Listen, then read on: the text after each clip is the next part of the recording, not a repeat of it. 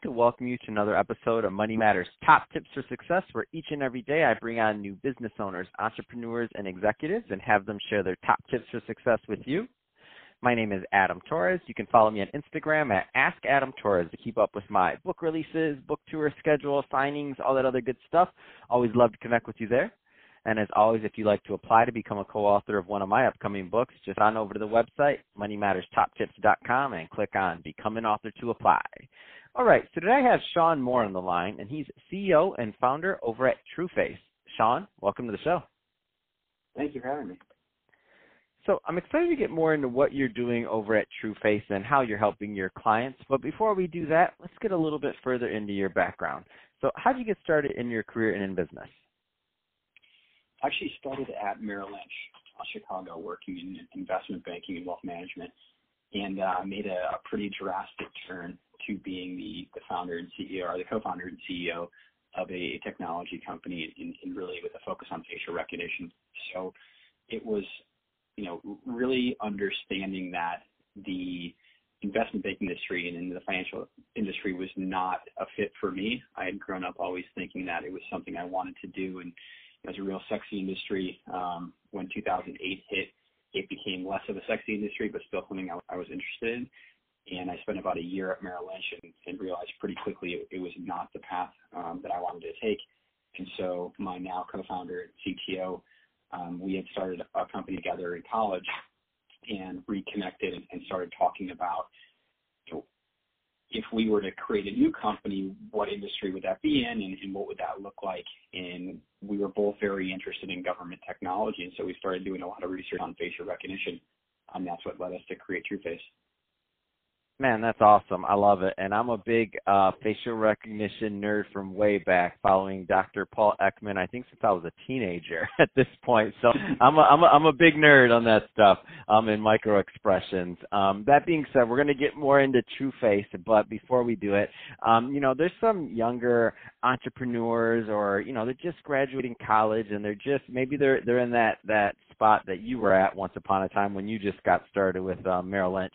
And they're thinking about, a pivot and changing and launching their first business.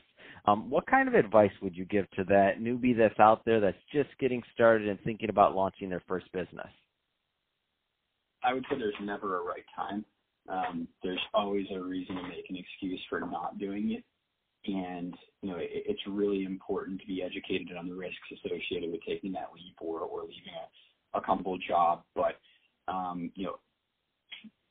I would personally just say that there was always an excuse that I could have played as to why I wanted to stay in a comfortable job, and the kind of scary feeling that comes from leaving a job and starting something on your own. It's exciting, and it's something that you just have to do. So really important to have people around you that will support you and to have a social support group. But for me, the advice would be that you just have to take the step.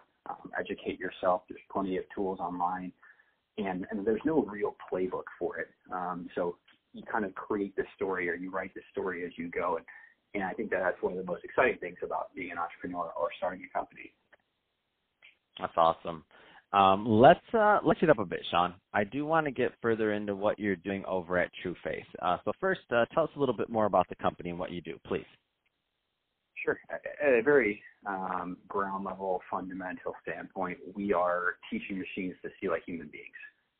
And so we are adding the software intelligence layers of the world's existing camera infrastructure, meaning we're enabling cameras that are already positioned around the world to perform tasks like facial recognition, like object recognition, weapon detection, automated age verification.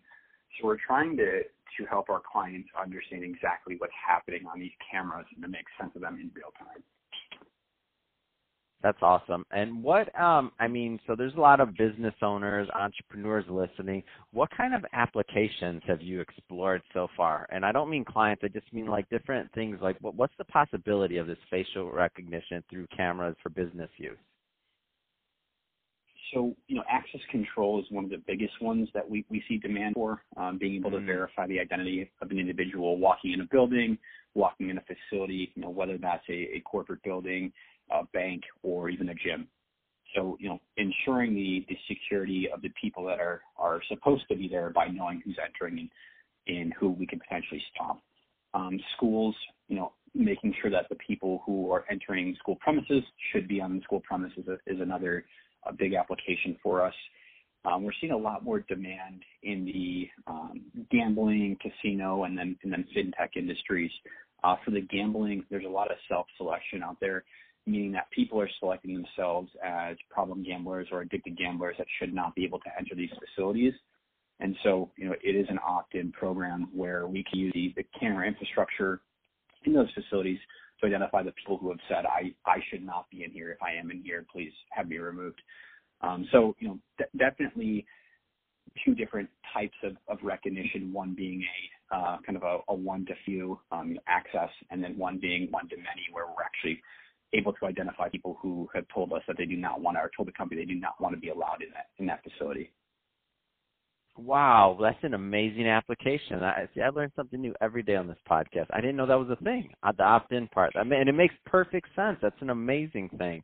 I think we sometimes look at the facial or the recognition side from a security standpoint, but we don't always necessarily see, or I should say myself, I don't always necessarily look at the other side of the coin and some of the other applications that can help people. So that's awesome. So that being said, Sean, if somebody's listening to this and they are interested in implementing something along the lines of facial recognition or even exploring what that looks like, what are the types of companies you like working with? Just in general.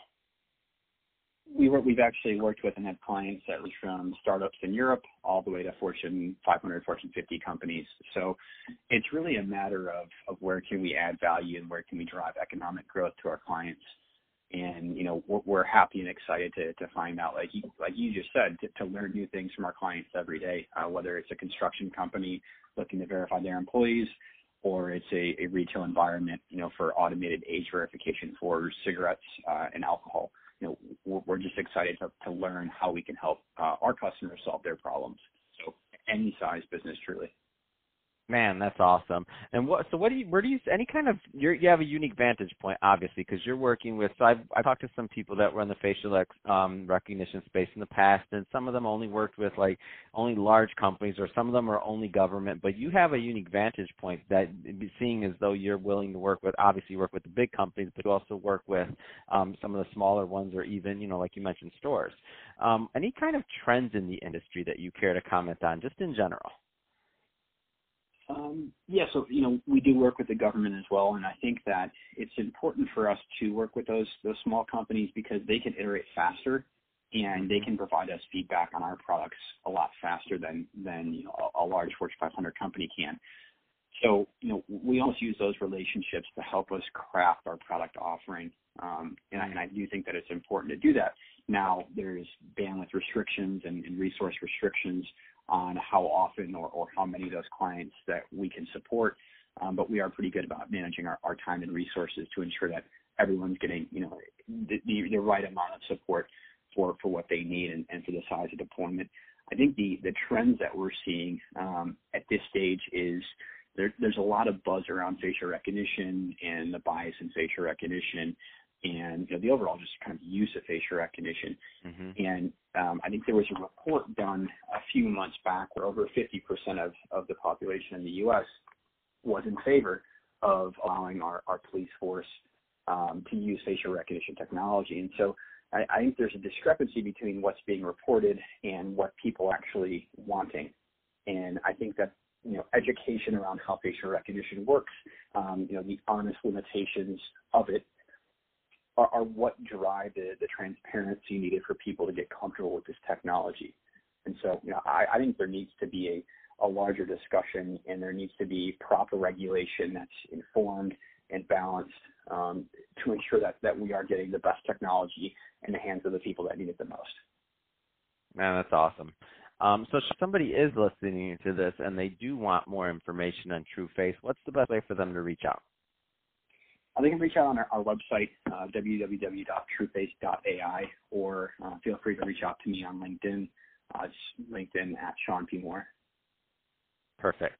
Well, Sean, really appreciate you coming on the show today and sharing more about your background and all the great work you're doing over at TrueFace. And to the audience, as always, thank you for tuning in. Hope you got a lot of value out of this. If you did, don't forget to subscribe to the podcast, leave me a review on the Apple iTunes store, share this with your friends and family and your coworkers. Do all those great things we do to support our podcasters. I really do appreciate it. And Sean, thanks again for coming on the show.